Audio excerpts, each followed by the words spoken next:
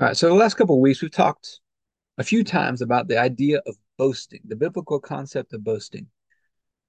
We're not supposed to be boasting about our own wisdom or knowledge or understanding. We're not supposed to be boasting about our abilities or might or strength. We're not supposed to be boasting about our resources that we have, but we can boast in the Lord.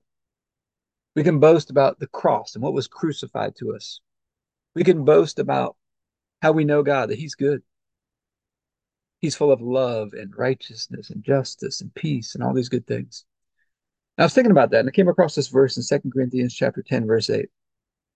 Paul says, "So even if I boast somewhat freely about the authority the Lord gave us for building you up, rather than tearing you down, I will not be ashamed of it." Now, yesterday we also did a communion meditation on pulling down. We talked about how right before this passage of scripture, the Apostle Paul talks about we're supposed to be pulling down strongholds, pulling down arguments and reasonings and imaginations that exalt themselves against the knowledge of God.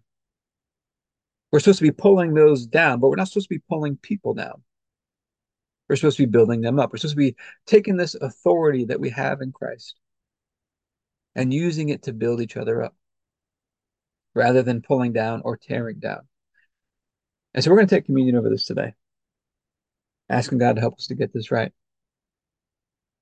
But let's get started with our daily prayer, and then we'll get into our time of communion after that.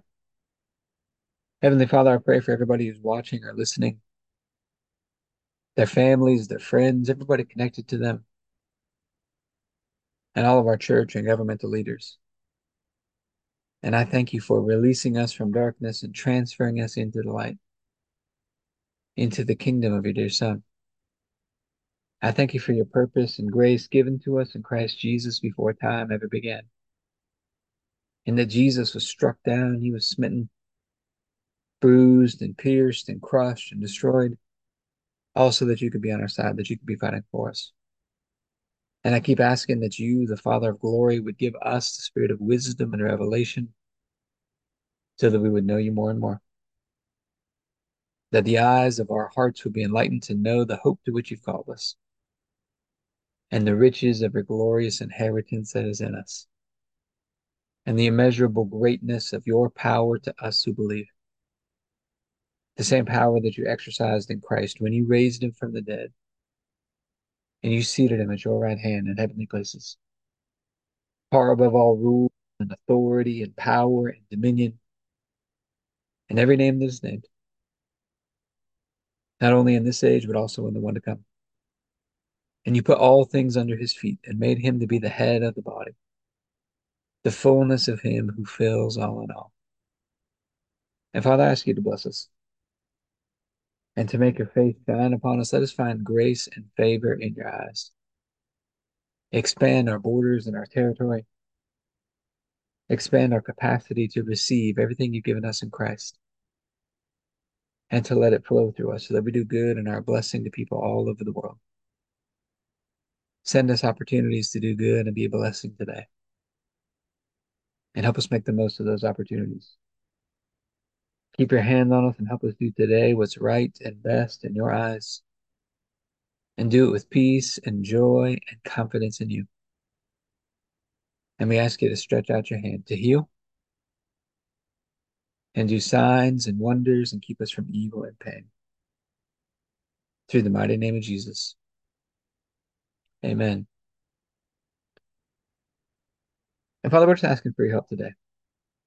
First of all, help us to get clear. Give us insight. Give us wisdom, revelation, understanding of the authority that you've given us in Christ. And Lord, we're asking for your help that you would, as we break the bread today, it would be symbolic that we're breaking free of any patterns of just tearing other people down. And as we take the cup, it would be an activation that from this moment on, we're going to grow greatly skilled at building other people up, at building them up consistently. We thank you the night Jesus was betrayed, he took the bread and he said, "This is my body broken for you. Do this in remembrance of me." We get this opportunity today to remember that the sacrifice of Jesus, it was perfect. It was complete. He is worthy. Worthy is the lamb that was slain.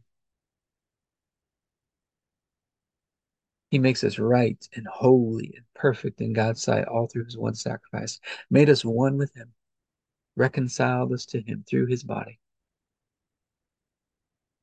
And so, Father, I thank you for this bread, and I ask you to bless it in Jesus' name. Let's go and take our bread.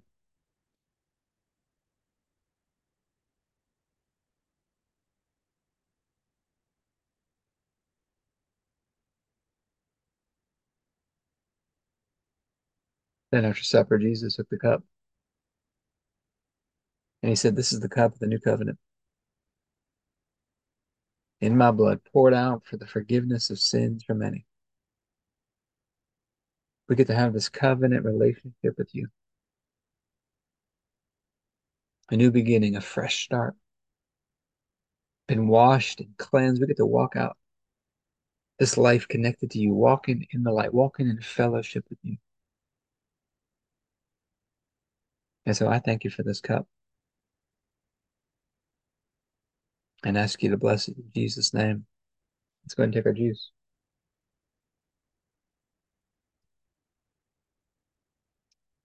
All right, let's talk about some practical application into our health and fitness. So in workouts, a lot of people take a very harsh approach. It kind of beats the body down. But the goal is to build the body up, to grow stronger and better endurance and flexibility, to build the body up, to build this body, symbolic of the body of Christ, to build it up and not tear it down. There's a point in your workouts where you've done enough to build it up, to stimulate progress and growth. And you go past that point and you just start to tear the body down further. So finding that point, that magic mark where you've done enough to grow and to progress and to see change, but not so far that you're pulling the body down. Keep remembering the master's with you. He loves you and nothing's impossible for him.